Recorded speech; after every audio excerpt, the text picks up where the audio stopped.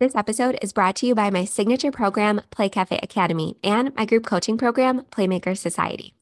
If you want to learn more about how you can become a member in either program, head to the show notes or episode description wherever you are listening. Not only do my programs give you the complete blueprint to get from daydream to opening day in your play-based business, it will also teach you how to operate profitably and live the life that you truly dreamed of when you decided to launch this business. So head to the show notes, and I look forward to welcoming you inside of my programs. If you own or manage an indoor play center or really any business that serves local kids and families, and you want to operate with more ease and joy, all while making the living you dreamed of, I created the Profitable Play Podcast just for you. Join me, your host, Michelle Caruana, for small but mighty tips every weekday that will all add up to a big impact on your mindset, your business, and your bottom line. Stick with me to keep the passion and grow the profit in your play-based business.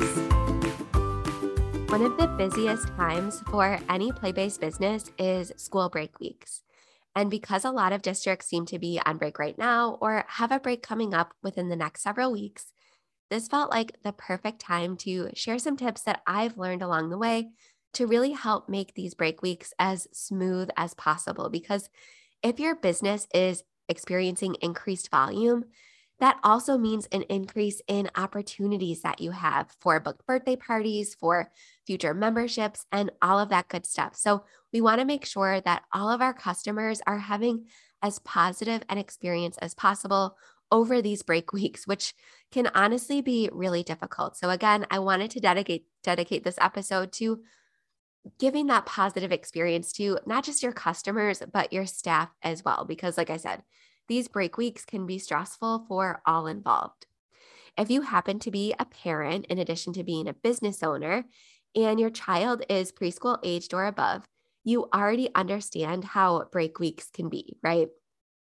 Routines go out the window. It's easy to get stir crazy, especially if you live in an area that stays cold well through spring break and there's limited outdoor options, like here in lovely Western New York. It can be very tempting to plan a fun outing for every day of the week, but here's the thing. Everyone else in your town is also planning to do the same. That can mean difficult parking, lots of crowds, and tantrum-inducing lines. So we implemented some strategies at our indoor playground to help make even the busiest week as smooth as possible for families that choose to visit us. While we added tons of little touches that help keep our customers happy even while they're waiting, it really comes down to communication. So that's the big takeaway that I want you to get from this episode. And that's a recurring theme of this podcast for sure. We always try to provide families who visit us with as much information as possible so that they can be strategic based on their own schedules and children's needs. After all, there's nothing worse for a parent of a baby, toddler, or preschooler than arriving to play from 10 to 11 a.m. only to have to wait for a while and then be granted access only when you're dangerously close to nap time. And trust me, a child having a tantrum in the play area is not going to be fun for anyone. So, like I said, after several years of handling these break weeks, here are 5 ways that we learned to make the process easier for all involved. Number 1, we have all important information clearly visible on our website and social media channels, and we call a lot of attention to it. So first, which I've talked about in a previous episode, we had a detailed frequently asked questions page where we discussed everything from the type of play we accommodate to all of our rules regarding snacks and different tiers of pricing and socks. And we posted the link to this informational page all week. And we constantly directed folks who called to the page to better plan their visit ahead of time. This allowed customers to get really familiar with our policies and procedures before they ever stepped foot in our facility, which really lessened the questions that we had to answer in person, and that took a big load off of our staff's shoulders.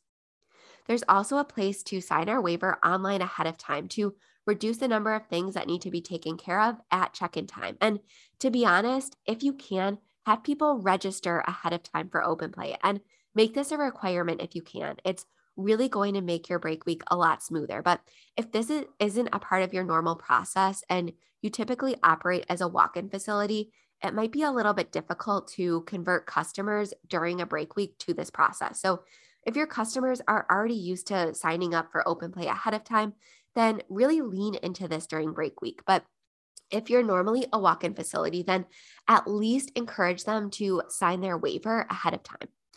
Now, in addition to that frequently asked questions page and our waiver, we also had dozens of photographs of our play area. So since we generally served a younger population, so under 5 years old, it's really common for parents with older children to wonder if our space is a good fit for their family or if they can bring older siblings along to play with their younger kids. So having photos of all angles and activities that we offered help families make an informed decision before they arrive, which can prevent frustration and disappointment. I can't tell you how many times first or second graders would walk in with their parents and their families would be like, wait a second, we drove all the way for this because they just didn't see the pictures ahead of time or whatever the case may be. So once we made all of this information really prominent on our website, it helped prevent people walking in and feeling that disappointment, right? Because we had a very specific type of play and it was very imaginative, and that's not a good fit for every family. So put all of that information very clearly on your website and social media so people know exactly what to expect before they walk in the door. All right, my second tip is that we always made our busy times known. So anyone who called or visited our social media pages before or during break week will be able to find all of our recommendations about when to visit if they're hoping to avoid crowds, which also ties into that communication theme that we try to maintain at all times. So to give you an example, to avoid crowds, we always recommended that parents come either right at opening, so like 8:30, 9 a.m., which is earlier than most play areas open, or after 12:30 p.m. when all of the babies and toddlers go home for naps. We were typically busiest between 10:30 and 10:30 a.m. and 12:30 p.m. And during break weeks, we are always at capacity during that window. So even if parents do still choose to come during our busy window, communicating the waiting procedures ahead of time can allow parents to be prepared and bring a snack or supplies to help keep their children occupied should they need to wait to play in our cafe area, which we did allow people to do. The third tip I have things for children to do while they wait if you're at capacity. So like I said, even if our play area is at capacity, we still allowed guests to come in on the cafe side of our facility and sit and wait. We always had coloring pages and crayons readily available so guests can hang out, color, or have a snack while they wait. We also had books, wall activities, and some fine motor activities for children to engage in while they wait, which didn't take up much room. So even if multiple families are waiting, it never felt too crowded in the cafe. And as soon as one family left the play area, we let another family in. This process is usually very quick and wait times are pretty minimal because we schedule extra staff to accommodate the crowds and make sure everyone can flow in and out easily. And honestly, I found that when we're at our busiest times, people don't stay as long as they normally do. Wait times generally averaged around 15 to 30 minutes between those busiest hours. So again, we just made sure that we communicated this ahead of time so parents can be prepared. My fourth tip is that when we are at capacity, we post publicly. And if you have email communication services set up or text communications, try to enable this as well. So to check if we are at capacity, guests can simply call us, check our website, or visit our Facebook page where we post when we get to capacity.